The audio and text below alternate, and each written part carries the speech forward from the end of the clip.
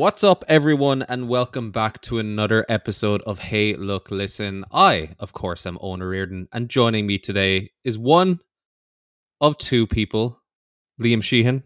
Hello. How are you? Good, very good. How are you, Owen? I'm very, very well.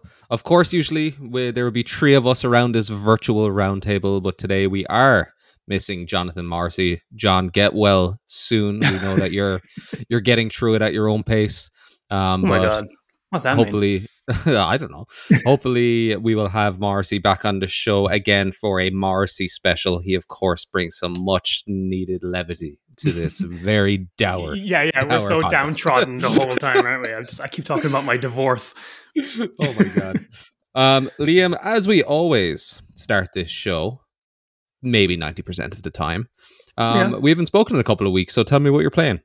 Do you know, last time I talked about, what was it? I talked about Pokemon and Monster Hunter because those are the two things I wanted to talk about. But I actually, in talking about those, I skipped something I had played just after Christmas. And it's actually kind of ties in to what something we're talking about today, because there's that Naughty Dog connection. And I don't know if I need to bring this up, but I actually own something I've wanted to do for a year and a half now. I did The Last of Us saga again. I did The Last of Us 1. I did The Last of Us 1. Yeah, no, I didn't. I was going to bring it up last time we recorded, but then I was like, I want to talk about Pokemon. I want to talk about... And I edited that episode, and I think it might be the longest we've ever talked about the games we played, so I didn't want to add another one onto it. But I did them all. I did, Last of Us 1, Left Behind, and Last of Us 2, because ever since I finished Last of Us 2, I wanted to do it as the complete saga. Mm-hmm. And I don't have much to say other than hey, everyone listen to it. We did 2 episodes on The Last of Us. Honestly, my opinions hasn't really changed, other than playing them back to back makes me even more appreciative of the gameplay of Uncharted 2 of The Last of Us 2. The Last of Us 1 plays super well, but the gameplay of The Last of Us 2, the combat, the stealth, is excellent, isn't it? It's so superb. No, there's definitely an added level of mobility to the combat in particular that is superb. Yeah, and I tried to play it a little. I'm very kind of in games like that, I sneak around. I kind of, choke enemies out and systematically go to the next one until I fuck up. I actually tried to play a little bit more aggressively this time, and what I think I keep calling it Uncharted. I have Tom Holland's Uncharted on my brain. But what I really love about this combat of Last of Us 2 is how quickly, I almost prefer, rather than doing something perfectly, I prefer fucking up almost. How quickly you kind of have to make split hair decisions. How quickly you kind of you fuck up and you might, and they're after you. But how well the game accommodates you going from action back to stealth. The kind of mad dash run through the whole area you're fighting and the long grass, and it's so exhilarating. And I again watched those 2 episodes, but I just have to kind of reiterate that I'm very much pro The Last of Us Part 2. I think it's an excellent game. We talked about the narrative all the time in those episodes, but I think the gameplay is fantastic. And I've seen people say that it's a day, it came out in 2020, but it's a dated game, and I'm like, no way, it's so good. It's one of the best action games ever made. I thoroughly enjoyed it. And Liam, I just wanted to shout out an underappreciated gem that might be considered Left Behind itself, which is Left Behind, and that is the Last of Us DLC. And I actually very, very rarely go for the DLC offering, but I of course am unabashedly a super fan of that Last of Us series, and I think it sits around 5 or 6 hours, if even. I think I did it in one sitting when I got it, and a real layered addition to that universe and to that story. Yeah, and, for sure. I actually feel like in the Last of Us discourse, if you haven't played it and you've played Last of Us 1 and 2, you got to get in there. It's very, very good. And half of it is a prequel to The Last of Us 1, and half of it is set during. So I see some debates online of when you should play it. And if anyone has any kind of worry about that, for me, there's no question. You play it after Last of Us 1. You play it between the 2 games, because it's perfect bridge for Ellie's character. Because it kind of expands her character and now that Last of Us 2 exists and we know where that story goes, I actually think Left Behind is even better to kind of see the full arc of that character. But if people think because half of it's a prequel, maybe they should do it first. Don't. It's supposed to kind of highlight things you didn't know, like certain details you didn't know about Ellie and stuff like that. It's fantastic. It's really, really story driven. Even more than the other ones, and because all the part of that's set in the mall where she's fucking around with Riley. There's no real combat in that. It's just all kind of interactive storytelling with those two kind of bonding during a day before everything goes to shit. But yeah, quickly, another Naughty Dog connection. There's a sale on in PlayStation Store at the moment, and I found for $5.50 Jak and Daxter, the precursor Legacy. And I was like, I haven't played that in about 10 years. It's actually one of the games I've probably played more than any, because in my like child to teenage years, 12, 13, 14, I used to just play it like habitually. It used to be one of my chill out games. I used to just come home from school and just put it on, and I finish it in like 2 sittings or some of that in one day, because it's really short. But I haven't played it in about a decade, so it's fun revisiting it. It's not as good as I remember, but it is one of the better Mario 64 kind of clones, you know what I mean? And Naughty Dog was at the forefront of brilliant like graphics and animation, and it, like, for a PS2 game that's 20 years old, it looks great. The characters are super well animated, and I love Jack's movement in it. There's a weight to him. Like, it's far above a lot of platformers of its time in terms of control, but it's actually just not quite as good as I remember. Did you play it back in the day? Was that one of yours? I played one of them. I forget which one it was, but it was just I think it was the first one. Yeah, it's a really interesting franchise for that time, because it actually kind of is completely emblematic of the change of the tone of video games at the time, because the first one was a platformer in the vein of Mario 64, in the vein of Banjo-Kazooie, in the vein of Spyro the Dragon type thing. And then by the time the second one came out, the kind of what was in vogue, what was popular in games had changed. So Jak 2 is a Grand Theft Auto clone. So it's kind of perfect. Yeah. It's kind of perfect in that era to kind of really kind of show the kind of passage of time in games. It's really interesting that way. Exactly. So I have been playing a game that I've been looking forward to for a long, long time, which is Horizon Forbidden West. The big release, man. First big 2022 game, I'd say. A big, first big 2022 game, and arguably the first real showcase for what the PlayStation 5 is. Right. I'm seeing a lot of noise and chatter about this online, which is surprising. Sony are really, really putting some money behind this in terms of getting it into the public persona. A trailer for it played in the cinema before I watched Tom Holland and Mark Wahlberg's Uncharted. So yeah, there's a lot of marketing behind this, clearly. Yeah, so I got it. I think it's the first game I ever preloaded onto any console, actually. And for people who don't know what that is, Liam, I will teach you, because it could save you a lot of time. I've done it before. I did it with the Final Fantasy VII remake. It is the console gives you the ability to already download the game prior to release, so it's actually readily available to you. And you just sit there and you wish you could play it, but you can't. Exactly. But you know what? One thing, it's super great, because one of my biggest gripes with modern day consoles is the fact that you buy a new game, especially if you get a hard copy, and then you got to go home and download a 30 gigabyte patch for that game. Yeah, so many steps. So I'm about 7.5 to 8 hours into Horizon. I think I've had like 2 sit downs with it. It is a more of the same, and it is more refined, and with some real quality of life enhancements. I saw someone tweet yesterday, and it's very true, actually. You can defeat and finish Resident Evil 8 Village in the time that it takes to get to the Forbidden West open world in the title. in Horizon. So it took me about 6 hours to actually get to where the game opens up. Right. And that was pretty similar to the first one, right? When you're going through your trials, and it's far more handholdy in terms of learning the mechanics. I think off the bat, it's a showcase for PlayStation 5.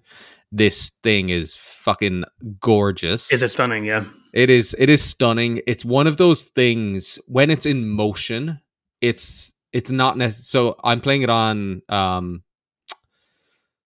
what do they call it? It's like quality mode. So essentially it's 4K 30 frames, rather than performance mode, which is 60 frames but 1080p, Mm-hmm. and you'd notice the difference, massively. So it's one of the first games that I've played where I've favored the quality mode and the 4K over the performance. Usually I like the smoother game, but it's not until I've never really used photo modes in games before. I'm kind of the same. I'm with you there. Yeah, they're becoming very popular.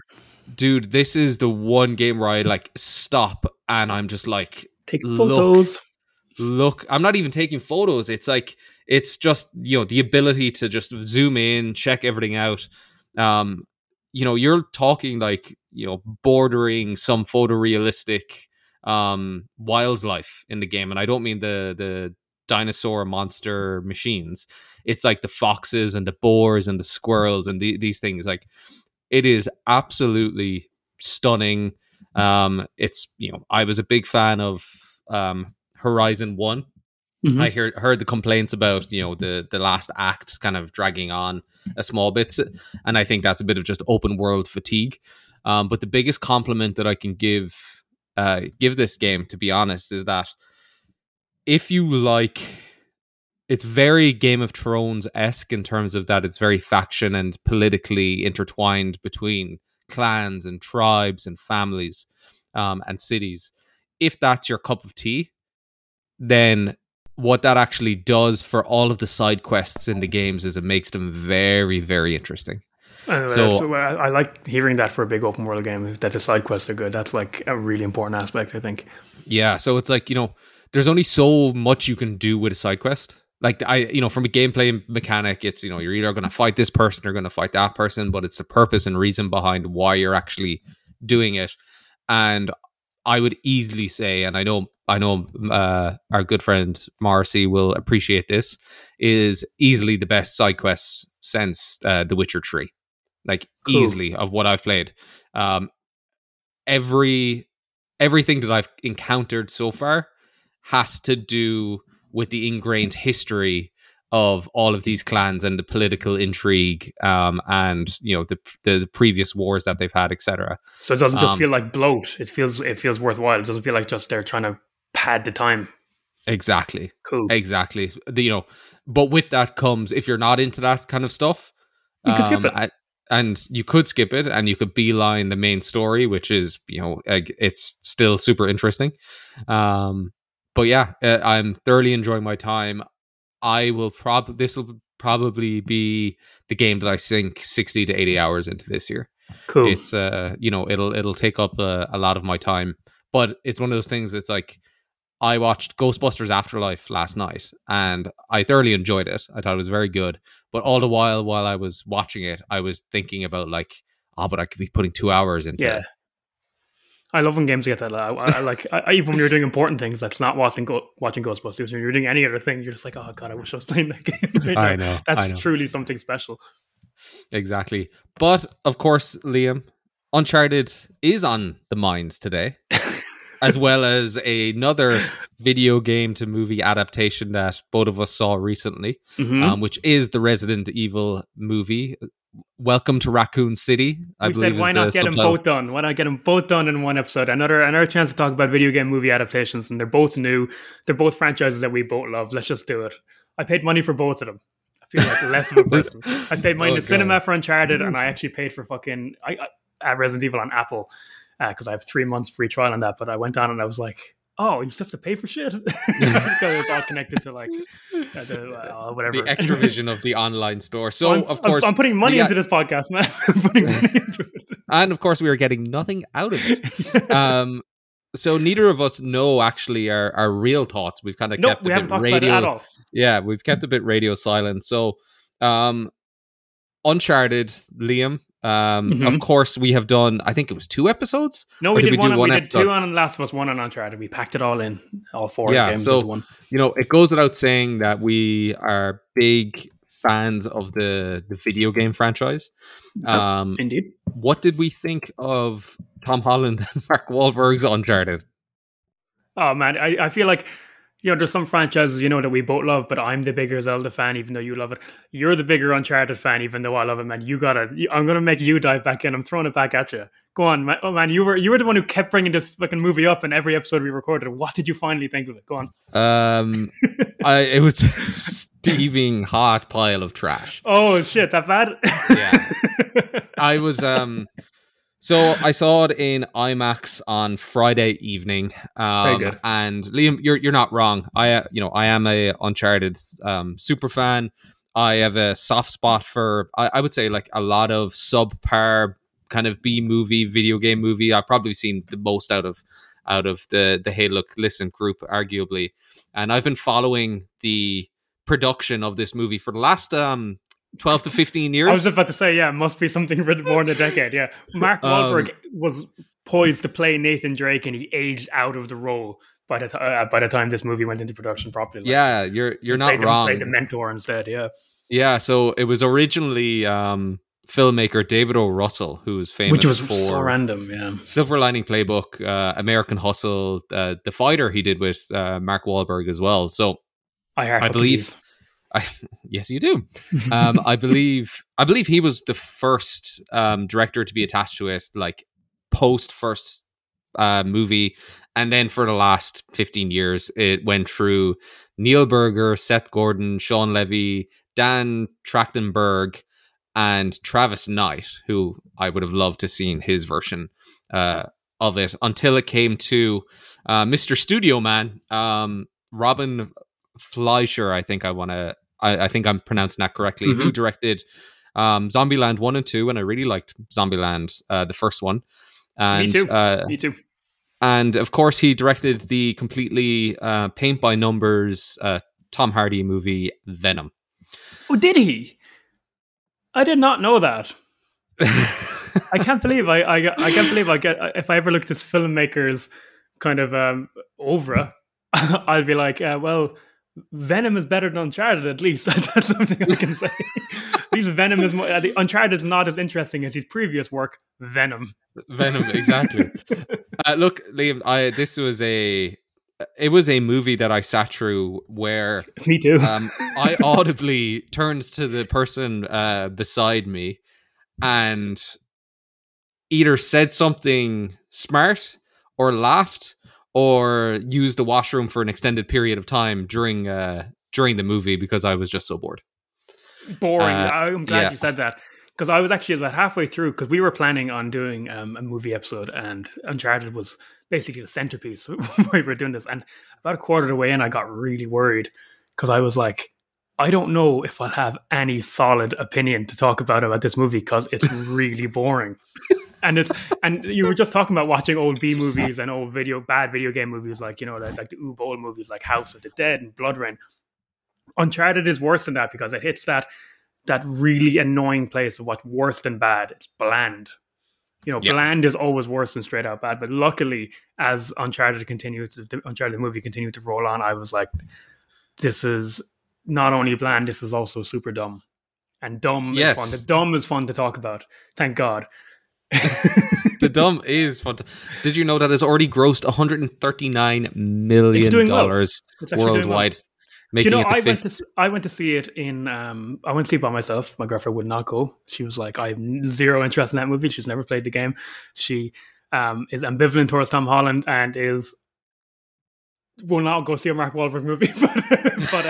But she's an Antonio Banderas super fan. I didn't even know Antonio Banderas was in it before I sat down to watch him, and I was like, that's good at least. But let me tell you, I just wanted to say, you say it's doing well, because in the screen I was in, do you know what the biggest demographic of people in the screen was? And this was opening night. It was like opening Friday evening. Teenage girls. It was full of Swedish teenage girls. So I'm wondering, like, is it making the money off? But didn't you see it in Ireland? No, I'm in Sweden. Oh, sorry. You confused me. It's like I'm just in the Limerick Omniplex with a bunch of Swedish tourists. This is the sexiest screening I've ever been in. I'm wondering, rather than Uncharted or video game fans or Indiana Jones fans or action movie fans, is it Tom Holland fans now that post Spider-Man, you're correct, his star has risen so high that's given this movie its money? You're 100% correct. The you're correct in saying that this is the Tom Holland and Mark Wahlberg Uncharted. This is not the Uncharted video.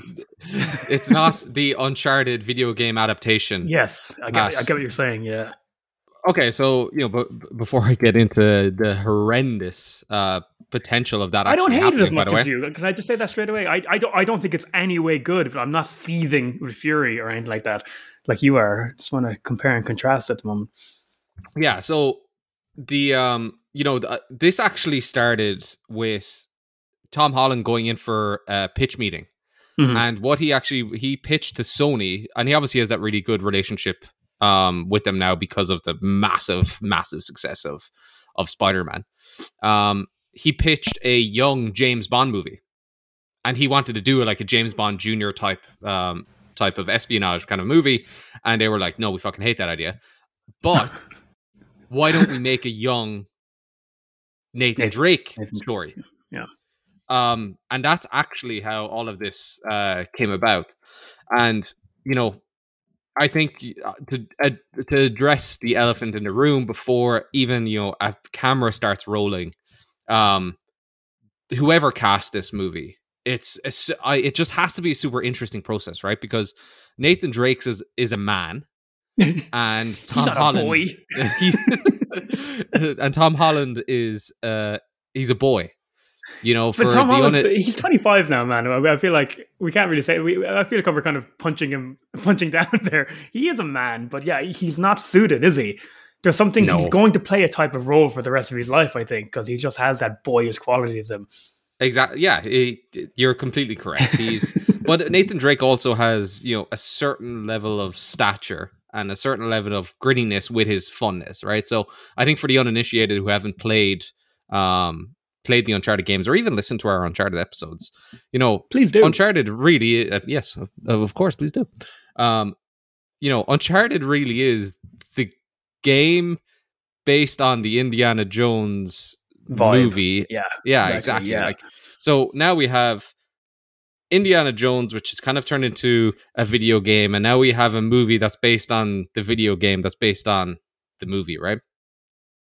So, you think Harrison Ford, or, before he shot to, stardom, a Chris Pratt kind of embodies that level of playfulness, but also has a level of grittiness and manliness that I think, Nathan Drake has as a character as well as having that softness. I'm going to poo-poo Pratt because I don't really like him, but also because he kind of played that character in Jurassic World, and I think he was really miscast. Yeah. I actually don't think he could do it. I think Star-Lord is the perfect kind of role for him, kind of doofus.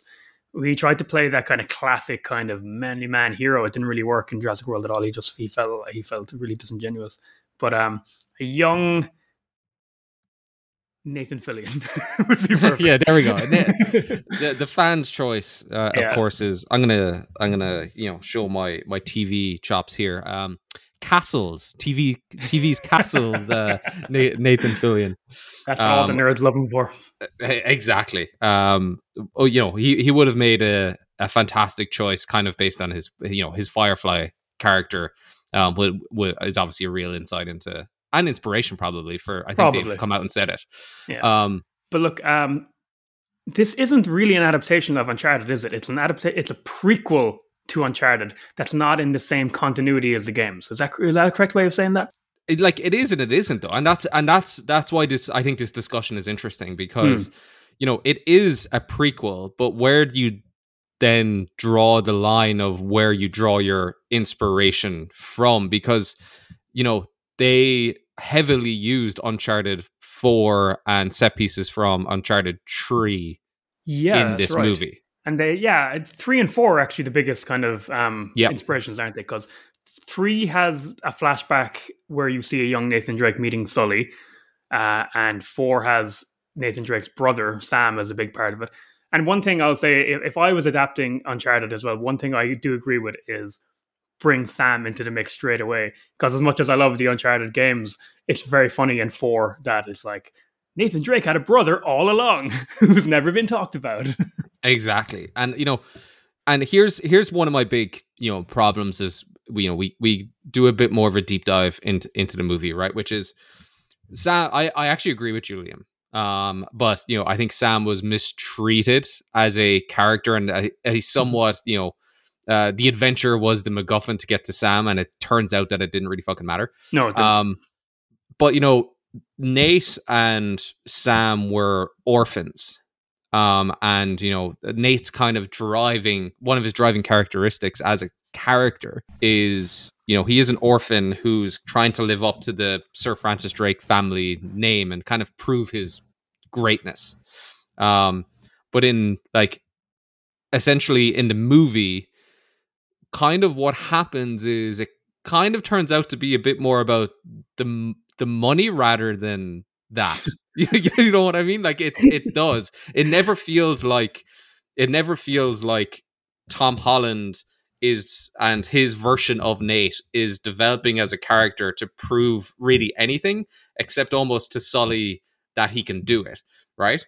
And the relationship he has with Sully, first of all, didn't work on any fucking level.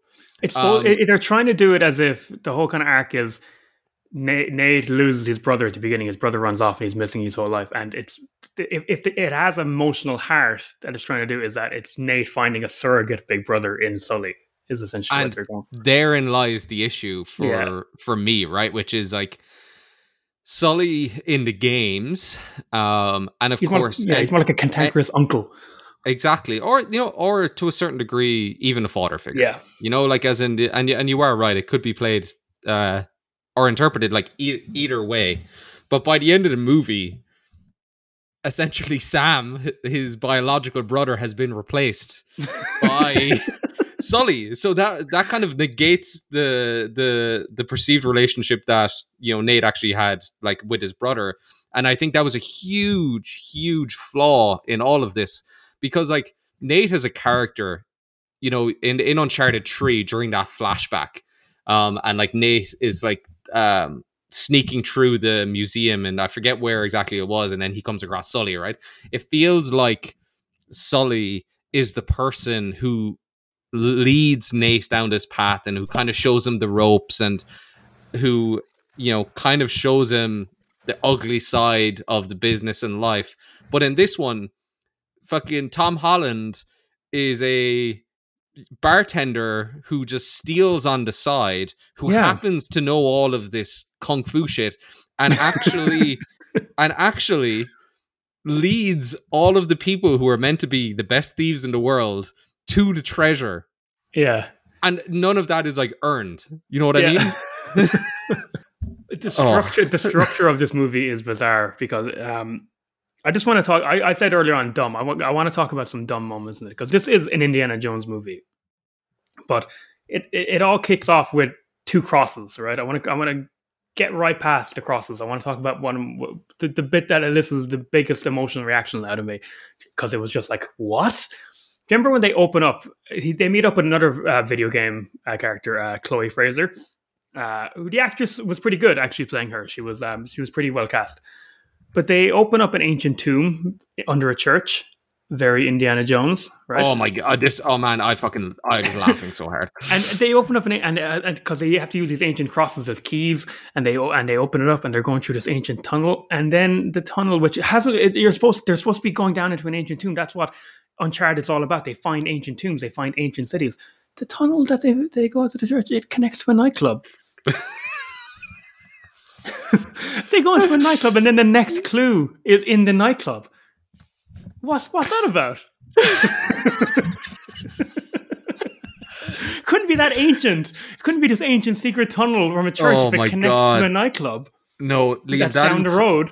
That entire sequence I think it was Barcelona that they were in. Barcelona, I could be mistaken. Yeah. No, you're right. Yeah, yep. That was the laziest piece of writing that I've seen in a movie, genuinely, that I've seen in a movie in a long time. And you're correct. They needed a set piece where Nathan Drake could use a callback. So they needed him to go be a bartender in the nightclub so he can fight some guys while also throwing glasses around. And then someone points, look, Nate, there's another clue on the wall of this nightclub of how to dig deeper into this treasure. I was like, what is going on? And you know what? It was one of the biggest setups for a non-payoff of like a joke. It was like Tom Holland's and Nathan Drake. Self-admittedly, it's like, I'm not the biggest dancer, as Chloe drags him onto the dance floor. And it turns out that he's actually a pretty good dancer. Yeah.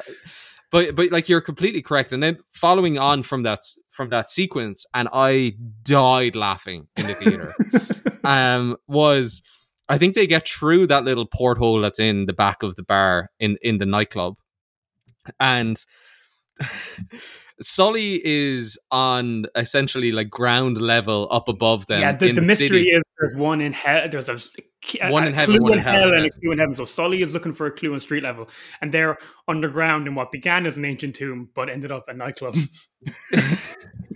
And then they're going through the fucking irrigation system of Barcelona, and it's like, oh my god, we finally found the entrance. And fucking Mark Wahlberg, it's like, oh my god, I'm right above you. I can see. And they look up, and he's just in a fucking manhole cover above this ancient tomb. It's just a storm drain. Surely maybe someone who works in the city's irrigation, would have had to maintain that storm drain at some point. They would have found that ancient tomb. It's way too convenient. The nightclub was convenient. But then the fact when they finally get to the heart of this tomb, Mark Wahlberg is able to communicate them through a grate on street level. It's a height of nitpicking on, but this movie is trying to be a certain kind of thing, and you need to get these things right. You need to get these. It's all about digging deep into ancient tombs and uncovering mysteries in the real world. It's Indiana Jones. It's National Treasure. You need to do it right. I'm actually going to bring this up again with Resident Evil because you need to get zombies right. It's the fundamental thing you need to get right, and it's just so like annoying. But also it was around this point where I was like, okay, we can definitely do an episode on this, because I was like, this isn't just planned. This is really stupid, and they've got it so wrong. And so you mentioned the third act of the movie, and we'll go back and we'll cover just a couple of the set pieces. But I do want to address get the silliness over and done with. Okay. If there was an Oscar for best movie shot of the year, it's fucking Mark Wahlberg putting his head out of the side of the pirate ship, looking so confused, but with a big smile on his face. Like a big happy Beethoven dog. Oh my god! I was like, "Are you actually serious right now? Like, this is utterly ridiculous." The Uncharted games from the beginning, but more and more as they went on. Maybe not 4, but definitely from 1, 2, and 3, it became very much about trying to make these big, ridiculous set pieces, and that's kind of some of the bread and butter of those games. And you love the big set pieces. Well, you love them because they're interactive, but that's a whole other thing. But did the Game Zone ever go quite as dumb as 2 gigantic galleons being carried by a single helicopter each out of a jungle?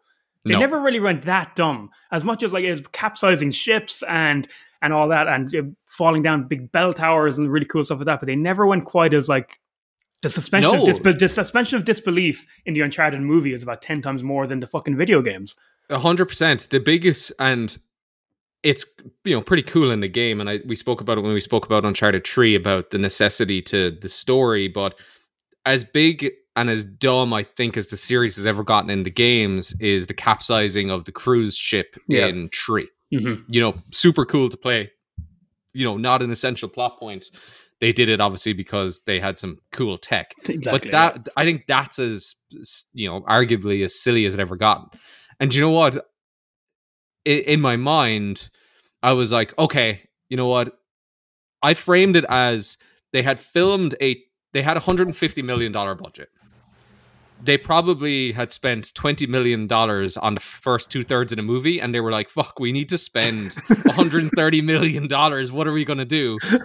Let's do this. That's that's kind of what it felt like to me, And I'm all for, and I'm absolutely all for suspension of disbelief. And you know what? At that stage, Liam, I was like, you know what? I didn't enjoy the first 2/3. I thought it was super boring. So at least this is something. Yeah. At least this is something. And because they do make use of it. They're 2 gigantic ancient pirate galleons, and they're in the air being carried by helicopters, and they are jumping between them. They're swinging off ropes like pirates. So I'm not really kind of pissing on the sequence itself. More just I just wanted to say the games never went that cartoonish. Yeah, and I'm all about suspension of disbelief. It's it's my daily mantra. It's an action movie at the end of the day, It is, but even at that, there's doing things right, and I wasn't. There's two like things that stuck out in my mind, right? And it's the big one was when Tom Holland's Nathan Drake finally gets his gun clip holster. Right. Yeah, he's. Nathan Drake's an iconic character. Is his gun holster iconic enough? It's not like Link putting on. If they made a Zelda movie, it's not like Link putting on his green tunic or anything like that. Is it iconic enough to make it a moment? And the reason why how they made it a moment, was we had been missing what is, in my opinion, one of the best video game soundtrack pieces and motifs that is out there. The main theme did not play pretty much until that moment. I was acutely aware of how it wasn't playing as well, because I thought the soundtrack was this might be an oxymoron, like noticeably generic. I was like, the soundtrack is like really like bland and bad. Why aren't they utilizing the fucking Uncharted theme? And and what did you think of the moment Nathan Drake's on one of the galleons that's been held up by a helicopter? He finds a gun clip or a gun holster that he puts around his shoulders with a gun, and then the Uncharted theme plays. Earned? Yes or no? Good? No. Yes or no? No, none of this. None of it. When it comes to like the breakdown of action sequences, and I will not harp on about this, right? It's like, it's what is happening within that sequence, and the environment kind of moves it forward. But what you're really interested in is, what is happening between the characters during that actual scene, right? So as in, the problem with that entire sequence for me was there was that kind of quote unquote payoff, but they made the sequence far more about we're moving the two ships rather than focusing on the battle that's going in between. And then, the environment should change and have a cause and effect of what's happening with the people who are actually fighting. But this entire sequence was just watching two boats being dragged along by helicopters for me. You know what I mean? And what do you think, as dumb and in more suspension of disbelief as necessary, do you think Naughty Dog could have turned that into a good gameplay sequence, a good gameplay set piece? I think 100%, because it's a larger scaled version of two set pieces, one that happens in 2, one that happens in 3. Which is, as you're going up the Himalayas, the jumping between the cars. Yeah. And I think it was trying to replicate that kind of feeling. And then in 3, it's when you're riding the horse through the desert and you're doing something similar, very Last Crusade like, I believe that's where the inspiration came from. It was a bigger version of that, but there was none of the wow moments.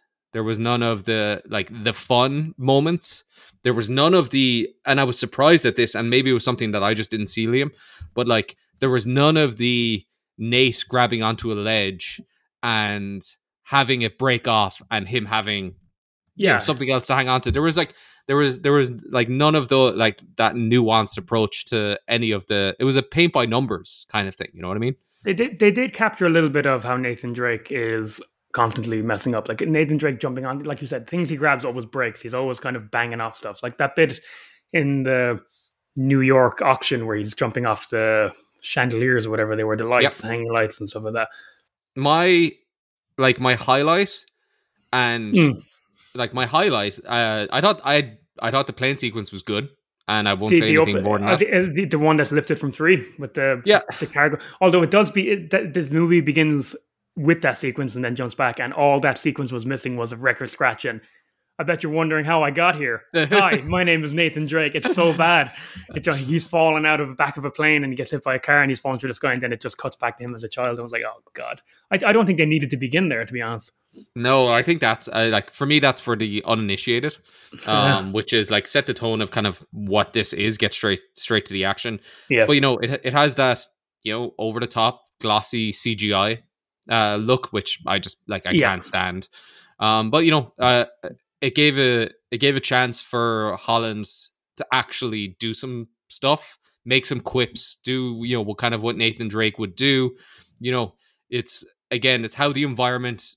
It's a good sequence to show how the environment is interacting with the people around, with fucking parachutes of boxes knocking people out, the car being driven out. You know, it was all that was, you know, it was pretty cool.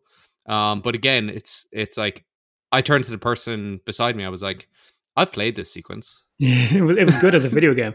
Maybe people shouldn't make movies out of video games, because the video games are always better. I shouldn't lift something directly, at least, you know, because then you're literally just painting that picture for the person who's played the game and the movie. All that's in your brain is like, this was better as a game. Exactly. And one of my favorite stupid and silly sequences preceded that moment, which is where they were on Mark Wahlberg and Tom Holland were on the... They're not Nathan Drake and Sully. Like, they're not Nathan Drake. They're Tom Holland and Mark Wahlberg.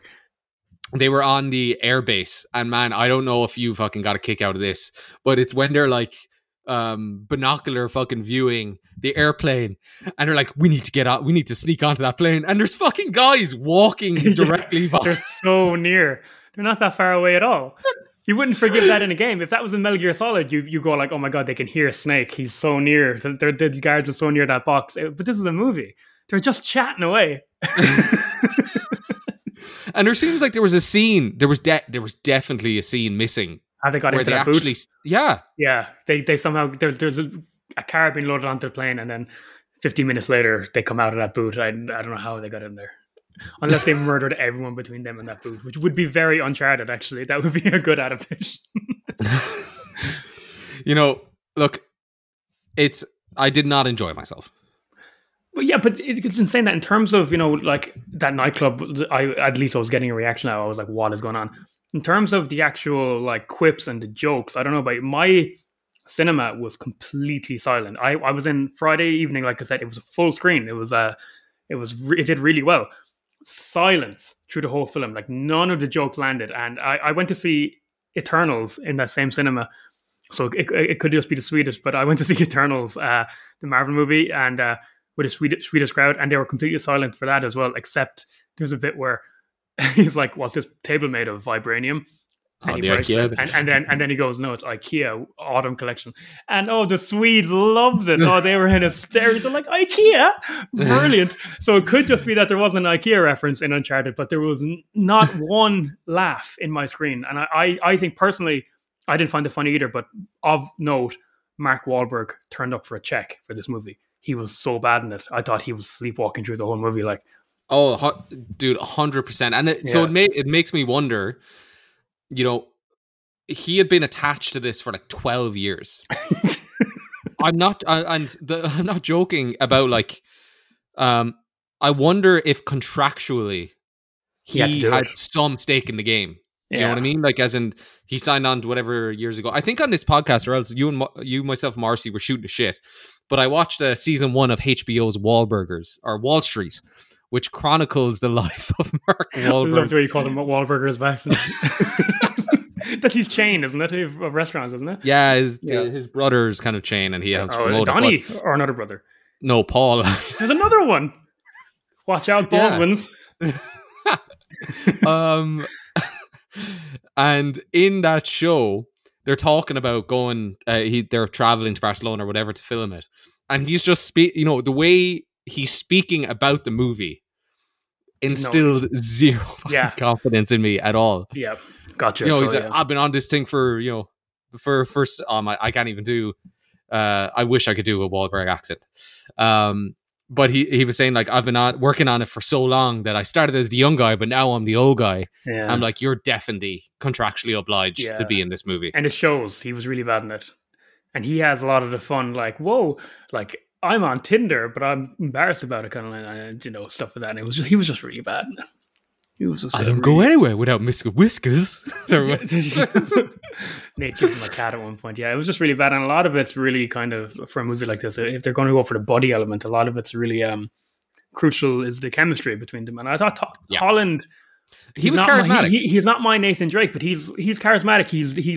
He's Peter Parker as Nathan Drake, essentially, just doing the Tom Holland thing. But he was good in it. Like it looked like he was putting effort into it. He badmouthed his own performance months ago, and I think that was probably just anxiety, because he was good. He was fine. It's any problem with the film is not really his fault. Yeah, I think that's fair. You know, what kind of sums up a lot of this for me, Liam, is actually this morning I was on a popular site that the kids might know called YouTube. And I was watching a interview with Tom Holland, Ruben Fleischer, our good friend Neil Druckmann, and I believe one of the writers of the movie. And I was watching this, and it was, you get that real insight. Obviously, Neil Druckmann, he co-directed Uncharted 4, and I believe he had worked on some of the previous games. Holland was speaking about how him and Marky Mark had improv'd a lot of their lines. So a lot of that quip, so a lot of the quips that you were speaking about, that was all improv. And Ruben Fleischer was like, it was great being on set and seeing you guys like really work off each other. And then Neil Druckmann comes in and he's like, that's how Nolan North and Richard McGonigal, the mocap and voices of Nate and Sully in the video games. It was like, they improv'd a lot of their lines on the studio stage. And then the director of the movie turns to one of the creators of the game and goes, "Oh, really? I didn't know that happened." I think that fucking sums it up perfectly. Yeah. You know what I mean? Like, I think it feels like a movie that was made by a committee, and a committee that couldn't get on the same page about what they wanted, what they really wanted the movie to be, because it was neither buddy, nor was it like as adventure driven and as puzzly kind of thing. It wasn't like National Treasure, where Nicolas Cage is just running around really fucking tired trying to steal the Declaration of Independence, which was a better movie in my opinion. There were some puzzles. Can I just interject for 1 second, because I just thought of another really dumb moment in it. Actually, I'm glad you reminded me of it. Tom Holland finds from postcards from his lost brother, he discovers the final clue that this two crosses he has work as compasses on a map. And if you put them together, you can join them together and pinpoint the exact location on the map of where the treasure is. Are you working the other way? Yeah, working the other way. And he points them together. But maps they're quite big. The world's quite big. They're quite far off. These two chunky crosses can't point to a single cave. They're pointing right. And not only that, he goes there then, right? And the villains have gone they're going to the wrong location, because Tom Holland has discovered the real location with his secret compasses. And then he's driving through the cave. But the villains happen to be driving by on their boat and see him go on his speedboat towards the cave and go, "Wait a second, where's he going?" And then they follow him. I thought they were supposed to be in another part of the world looking for the treasure in the wrong place. You're completely correct. But they're just over there. Correct. They're just over there, like near enough to see him go the other direction and go, "Help, we're going the wrong way." I didn't understand. It is really like the worst Indiana Jones movie you can think of, that kind of genre. You're completely and 100% correct. And it, that also reminded me of, and I fucking burst out laughing as well, which is when Chloe and Tom Holland's Nathan Drake, they land in the water, and then she turns around and is like, "Are you seeing what I'm seeing?" And it turns out to be a fucking luxury resort. Yeah, with Nolan North. Yeah, the voice actor for Nathan, the actor for Nathan Drake. What did you think of his cameo? It made me smile. It made me wish we could just stay with him. Like the camera shouldn't follow Tom Holland. Stay with Nolan North. I would he's a bit old, but he could play a live action Nathan Drake, an older Nathan Drake. He could do it. I was watching Modern Family the other day. Okay, good show, quite funny actually. Okay, and season 1, Nolan North is purchasing a house from Phil. I was like, that's fucking Nolan North, man. It's Nolan North. So, was this before or after he became like the most sought after voice actor in the gaming industry? I'd say it was coinciding probably in around the first game, I would say. My God. Well, I liked that cameo anyway. It was a bit on the nose, but at that point I was starving for entertainment. Look, I don't recommend it. No, me neither. Fans or non-fans. Fans of films shouldn't go see it. Yeah, fans of films shouldn't go see it. Liam, I think you kind of inadvertently probably said it perfectly. Is fans of films probably won't like it. Fans of Tom Holland, you might enjoy it. And he takes his top off. He does some topless stuff. He does. I actually that's another scene where I actually said out loud, like, "Are you like why?" There was a scene where he was in his apartment just doing fucking pull-ups and acrobatics. All the Marvel movies as well. There's always one scene where like even Paul Rudd Ant-Man, there's always a topless scene. There's always buff Yeah. dudes in action movies, and Well, I'm happy for it. Own give some women some eye candy for some time. oh yeah, of course. There you go. You know, Goonies never say die, Liam. Goonies never say die. They It's don't. not as good as Goonies, and that's I think what we were coming to the whole time. Uncharted movie could have been modern Goonies, but instead it's modern Angelina Jolie's Tomb Raider. So the other movie to which I saw in cinemas. I watched 2/3 of it last night and a third of it half an hour before we recorded this podcast. Is Resident Evil Welcome to Raccoon City. Welcome to Raccoon City. You know, like, I don't even know where to begin with this one. I'm going to begin on a positive note, okay? This is essentially an adaptation of... No, do you know what? Stopping myself again. When we did our first video game movie adaptations, we talked about a lot of movies, but weirdly enough, we didn't get to the Resident Evil movies. And that's one of the biggest long-running video game adaptation franchises. There was like, how many? 6 movies? With Mila Jovovich? Yeah. By Paul W.S. Anderson. And they're mostly shit, right? Are you posing a question? I'm posing a question, yeah. Sorry, they are. I remember seeing the first one in the cinema and going, that wasn't bad, but it wasn't very good. And then they got progressive. Yeah, no, I don't think I've seen all of them, but they got progressively worse. You're correct. And that was a franchise that, you know, really just went in its own direction, taking inspiration from the games. Yeah, so the first one was very much its own thing. It was set in, it had Umbrella, it had zombies, but it it's not a great movie, but it did its own thing to the point where there's one iconic sequence in it with the laser grid cutting people up that the games ended up putting that in. Resident Evil 4 apes that sequence, and so the movie kind of actually inspired the game.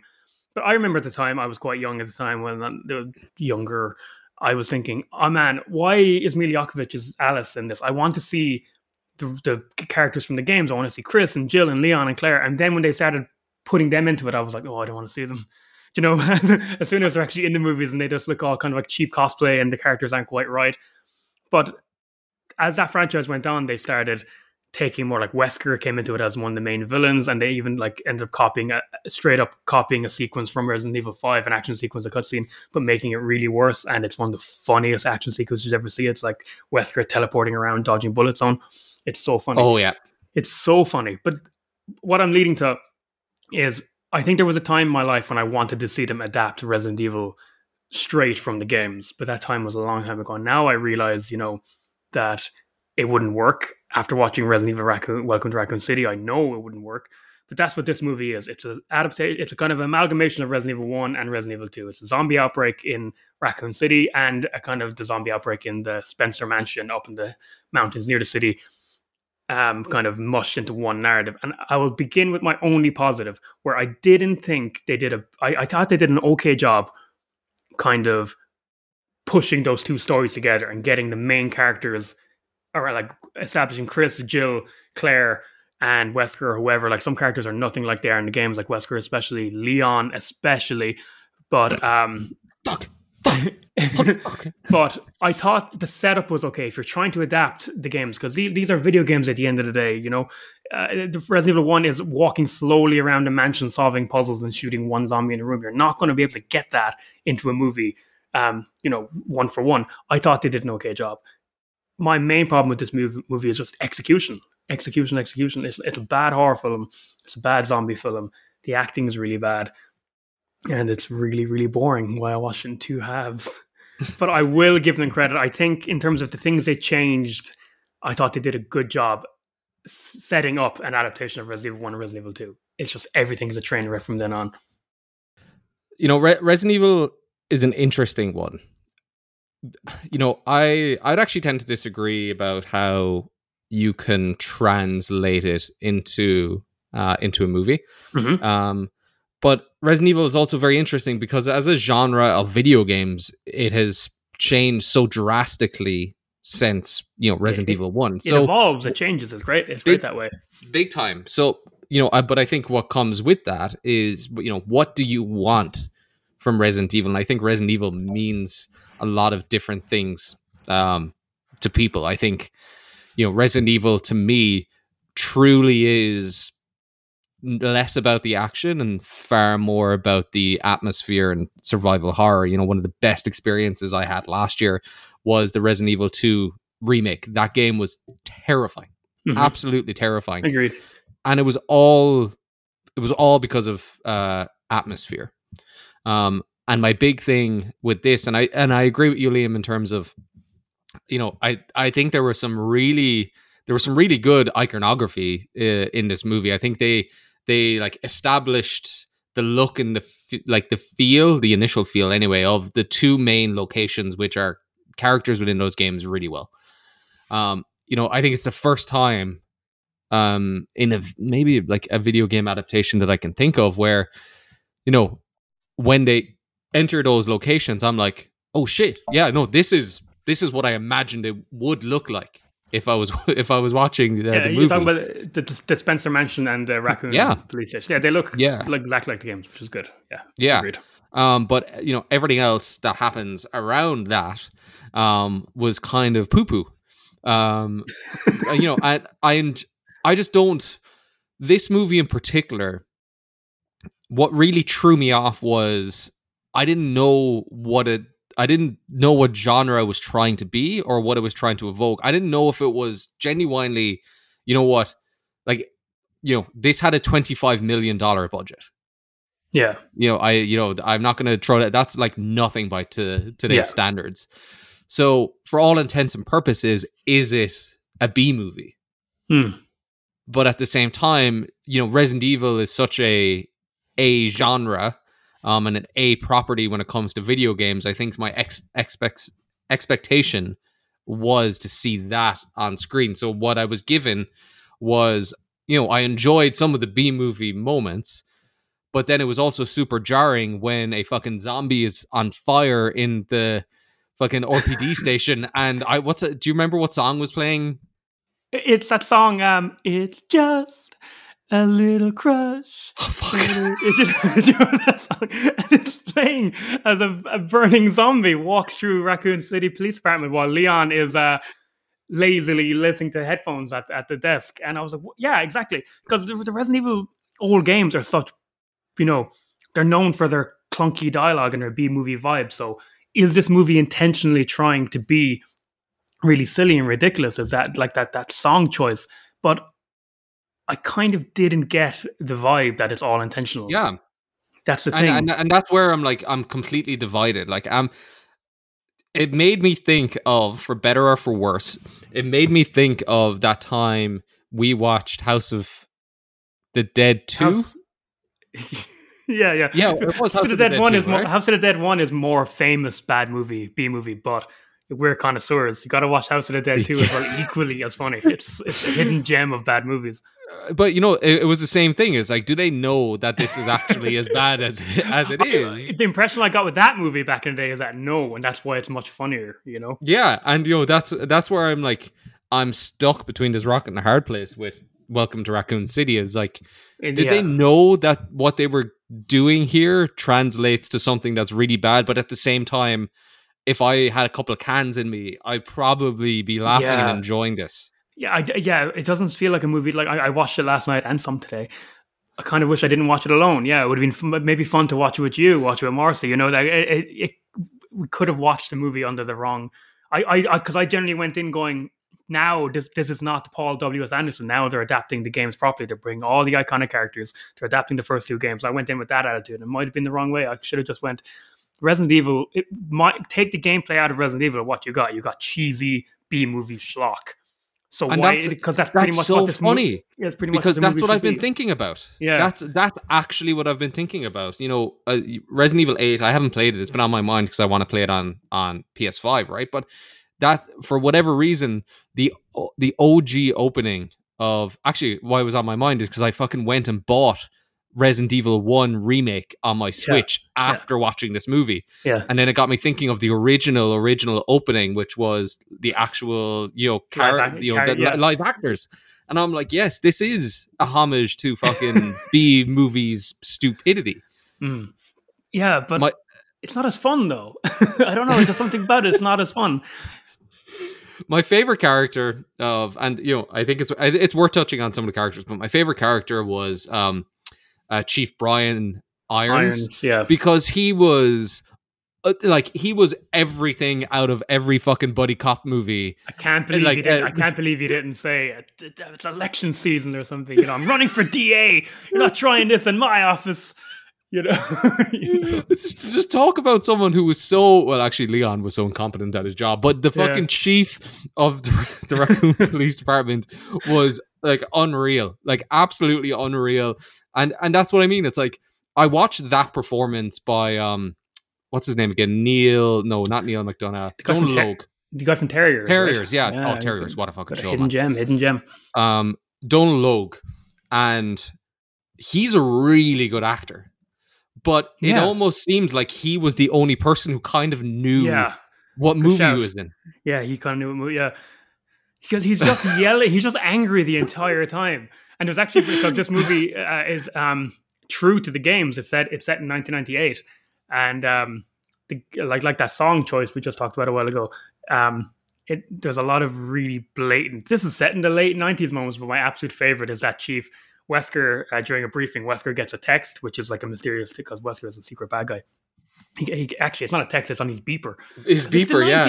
And the chief just goes, "What's wrong, Wesker? You got a hot date tonight? Why don't you take her, rent a video on Blockbuster, or go for a meal in Planet Hollywood?" It's just how many more 90s references can you rattle off in one rant?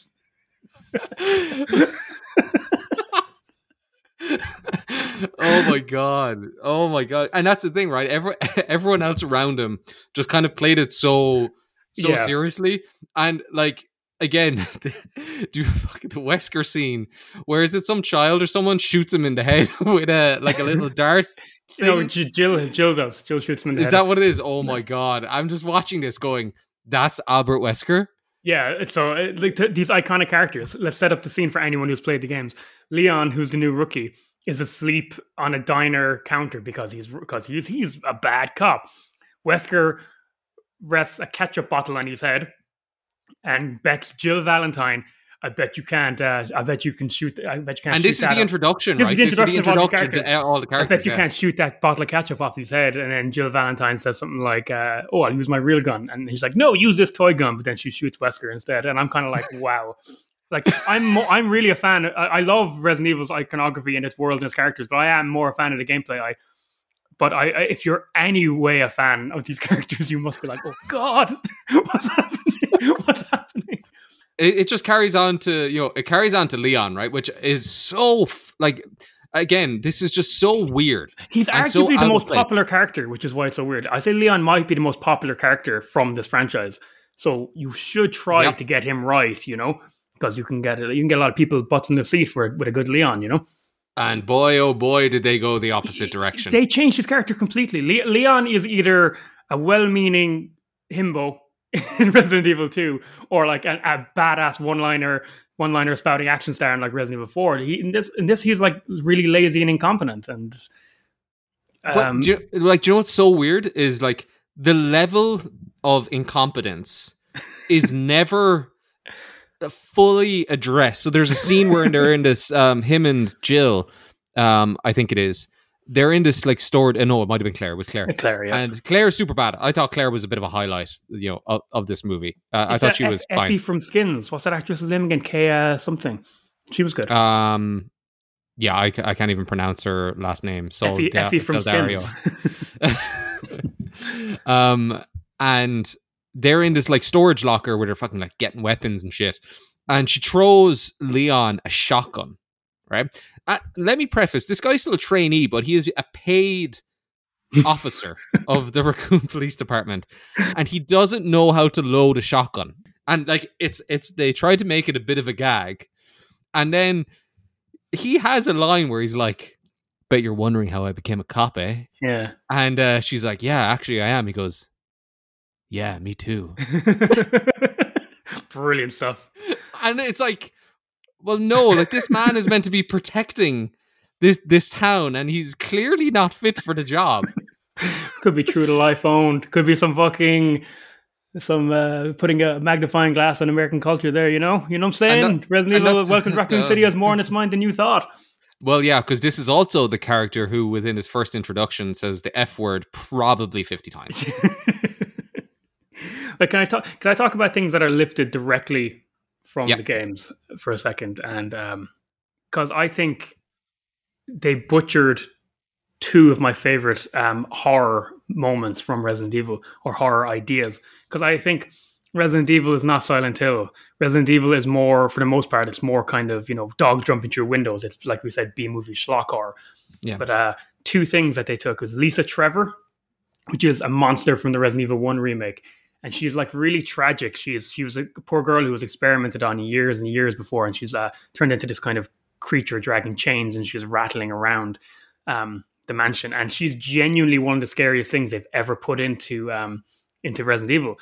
But what's scary about her as well is that she's kind of tragic. She's really sad, and you kind of have to kill her to put her out of her misery. They put her in it. She's in an orphanage where Claire grew up instead of the mansion. But they made her a kind of an ally, which it takes. I know she's kind of a sympathetic character because she's a victim. But that's what's scary about the original monsters. That is that she's a victim. Is that you kind of feel bad about killing her, but she is terrifying. And as much references there are to the games, what made me realize that the guy making this written and directed credit and in the credits maybe doesn't really have a handle on what's truly good about Resident Evil is the moment when you get Lisa Trevor wrestling a liquor. Do you know what I mean? Yeah. And it's like, oh no, this is all wrong. Liquors are one of the most iconic Resident Evil monsters. It's good that there's one in it. Lisa Trevor, I think, is one of the best underrated kind of Resident Evil monsters. I didn't want to see them fight each other. That's not something I want out of my Resident Evil movies. The other one, man, was in Resident Evil 2.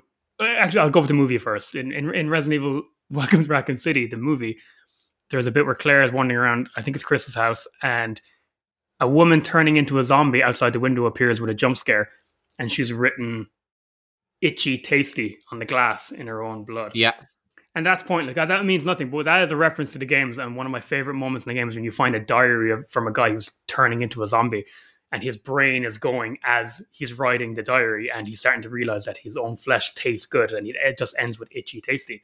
One of Resident Evil's genuinely most unsettling things they ever did. But by paying hollow lip service to it in the movie in some nonsensical way, it just, as a fan of the game, and you only put these things in for the fans of the game, I just kind of rolled my eyes. I was like, why bother? It doesn't make any. Why is she writing "itchy tasty" in the glass? It doesn't make any sense. It felt like hollow to me.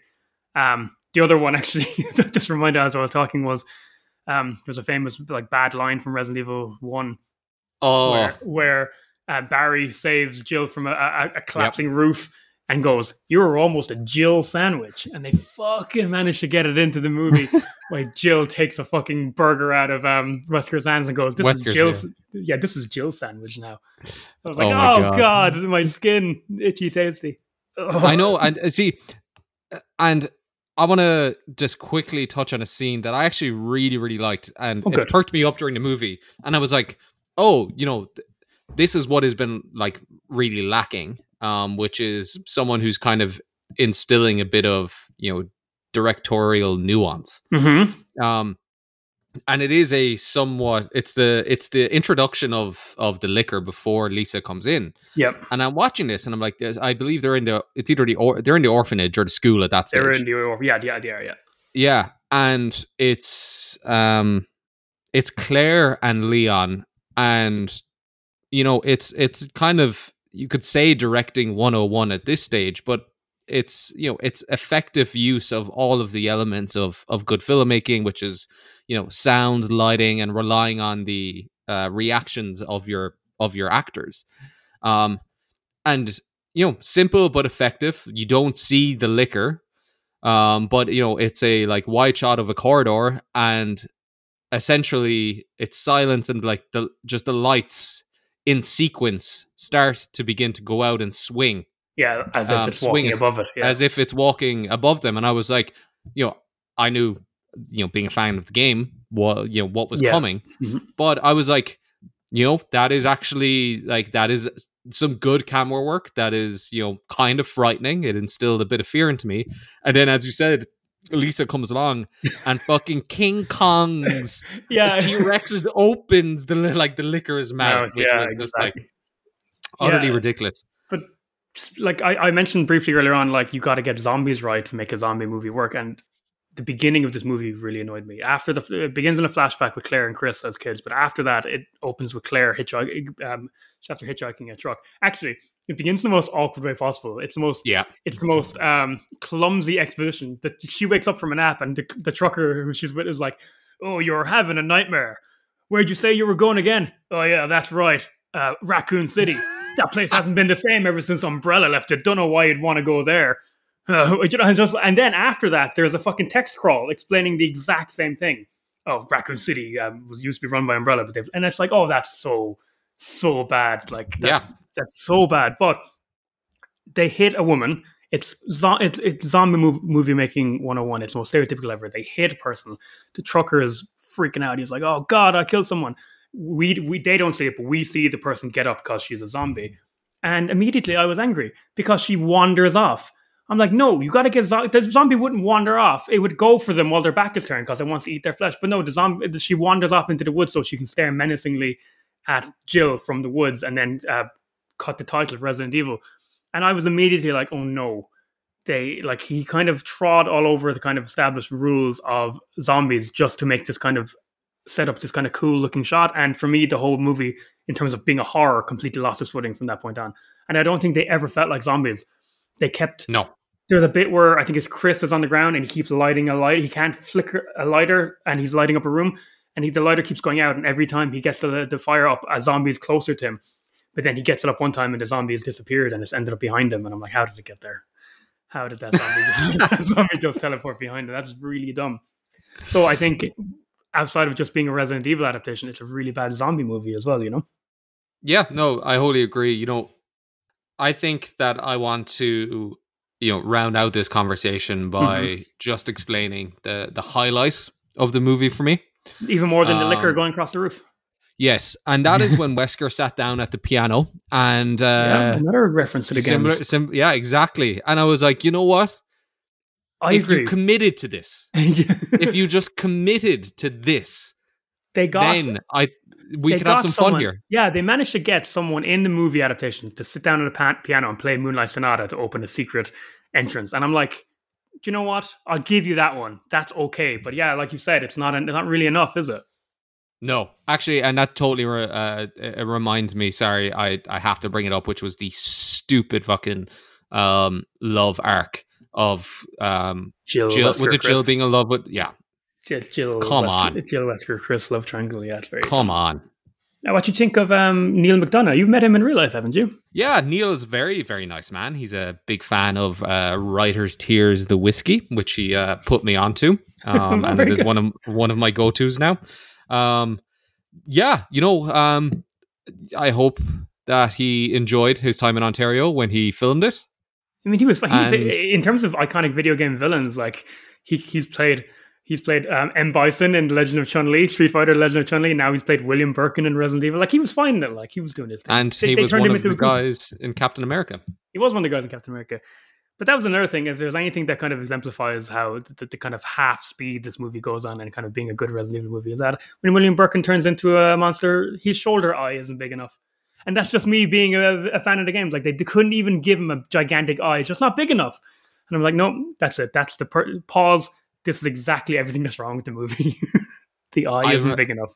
I could be completely mistaken, but I feel like I remember Birkin or someone just doing a shitty line at the end during that like final action. Yeah, but because there's a kind of they've added a kind of a father-son thing between William Birkin and Chris. Birkin kind of raised him. So as he's turning into a monster, he's like, Chris, how did you think I could ever love someone like you and all that?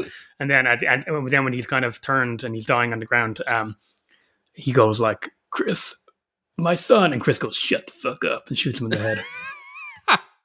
But he comes back later on the train, exactly the same as Resident Evil 2. He turns into a really bad CGI monster. And true to Resident Evil games, he gets blown up by a rocket launcher. Leon gets the moment. I think he says a one-liner as well, but honestly, I was gone by that point. I wasn't paying attention to any lines that was happening. Oh my god. What's your star rating, Liam? I would Out give of 10. Uncharted. I would give Uncharted 2.5.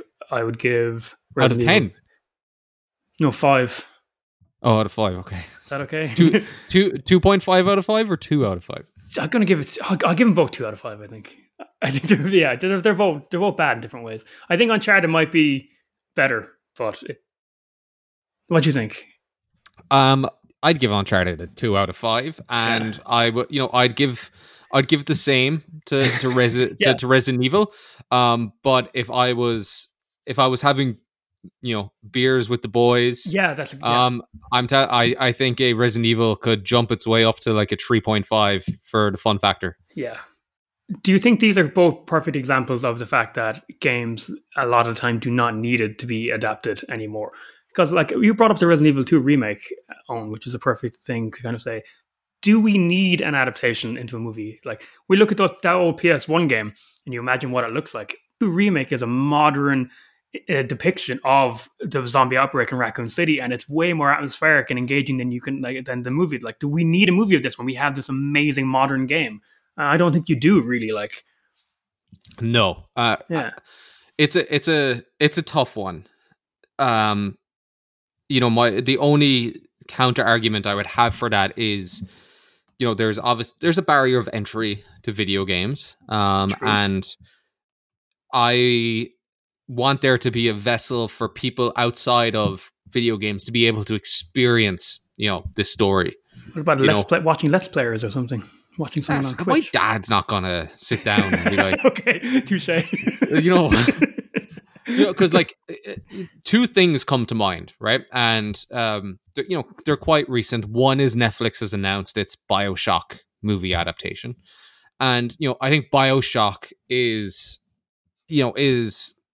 grounds for something really mature, something that's really story driven.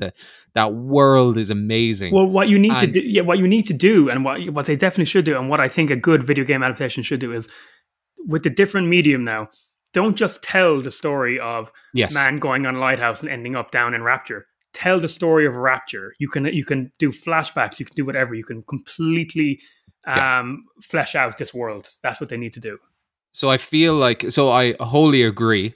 And you could call it a bit of bias, but I've followed the production quite closely. But the Last of Us, which is being adapted for HBO, a couple of things. One is it's HBO, and it's a series, right? Yeah. So you're on the right network. You've hit the potential right tonality of what that's going to be. Two is who's behind it.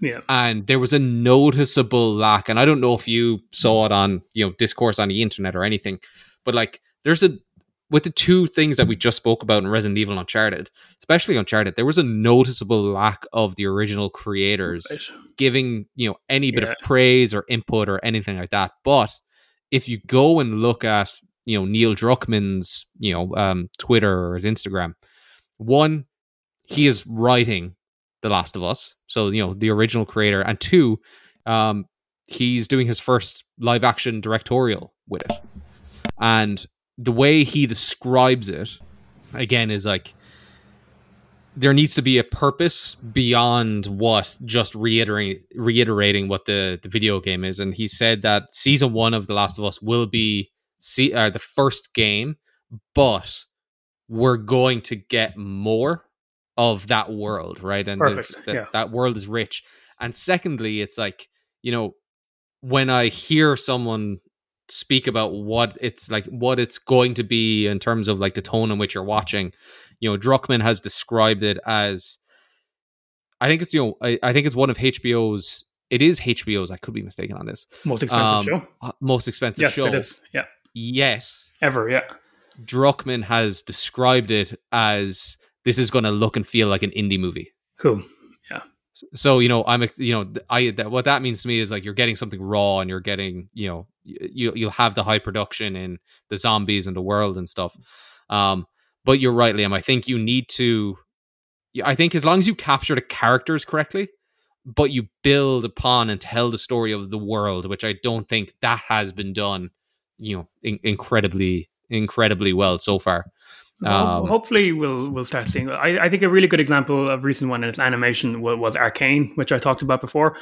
And Arcane is not based on a game I've played, but from what I understand, it's a prequel to the games. So they took characters and the world and just set it in an era players hadn't seen before. And I think that's another good way to adapt something, is just kind of adapt a part of the world or part of the timeline someone hasn't seen. And I went into Arcane without knowing the games and I loved it.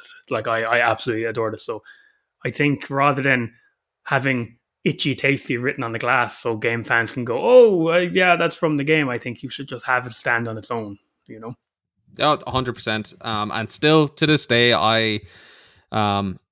the biggest like misstep that Sony made really was letting Travis McKnight, who directed, in my opinion, what is the best video game adaptation of not a video game movie. Oh yeah, what was it? Kubo and the Two Strings. I love Kubo and the Two Strings. Yeah, it's basically Zelda. Is that what you're saying? It's basically Zelda. It's structured like a Zelda game and quests and stuff like that, except it's a movie. Yeah. Well, if you want to go see or watch a movie that is a masterpiece and is kind of like Zelda but it's not Zelda, go watch Kubo and the Two Strings. Liam, this was great as always. Super fun. I put money towards this one, so I'm glad it turned out well. I paid for these films. And that was your mistake. Just want to give a shout out to all of the listeners who have stuck with us to this point. As Liam said, we're losing money on the. Oh my god, it's so true when you put it that way. I don't like it. We're losing money on this podcast, but we of course continue to enjoy. That's my favorite thing. Doing it for ourselves, but two, doing it for all of you guys. Yeah.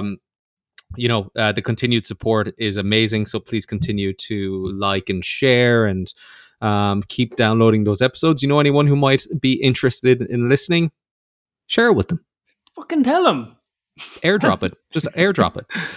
Liam, it was a pleasure, sir. I look forward to talking to you again in a couple of weeks. Me also. Maybe we can talk about some video games. That's what we do. That's what happens usually.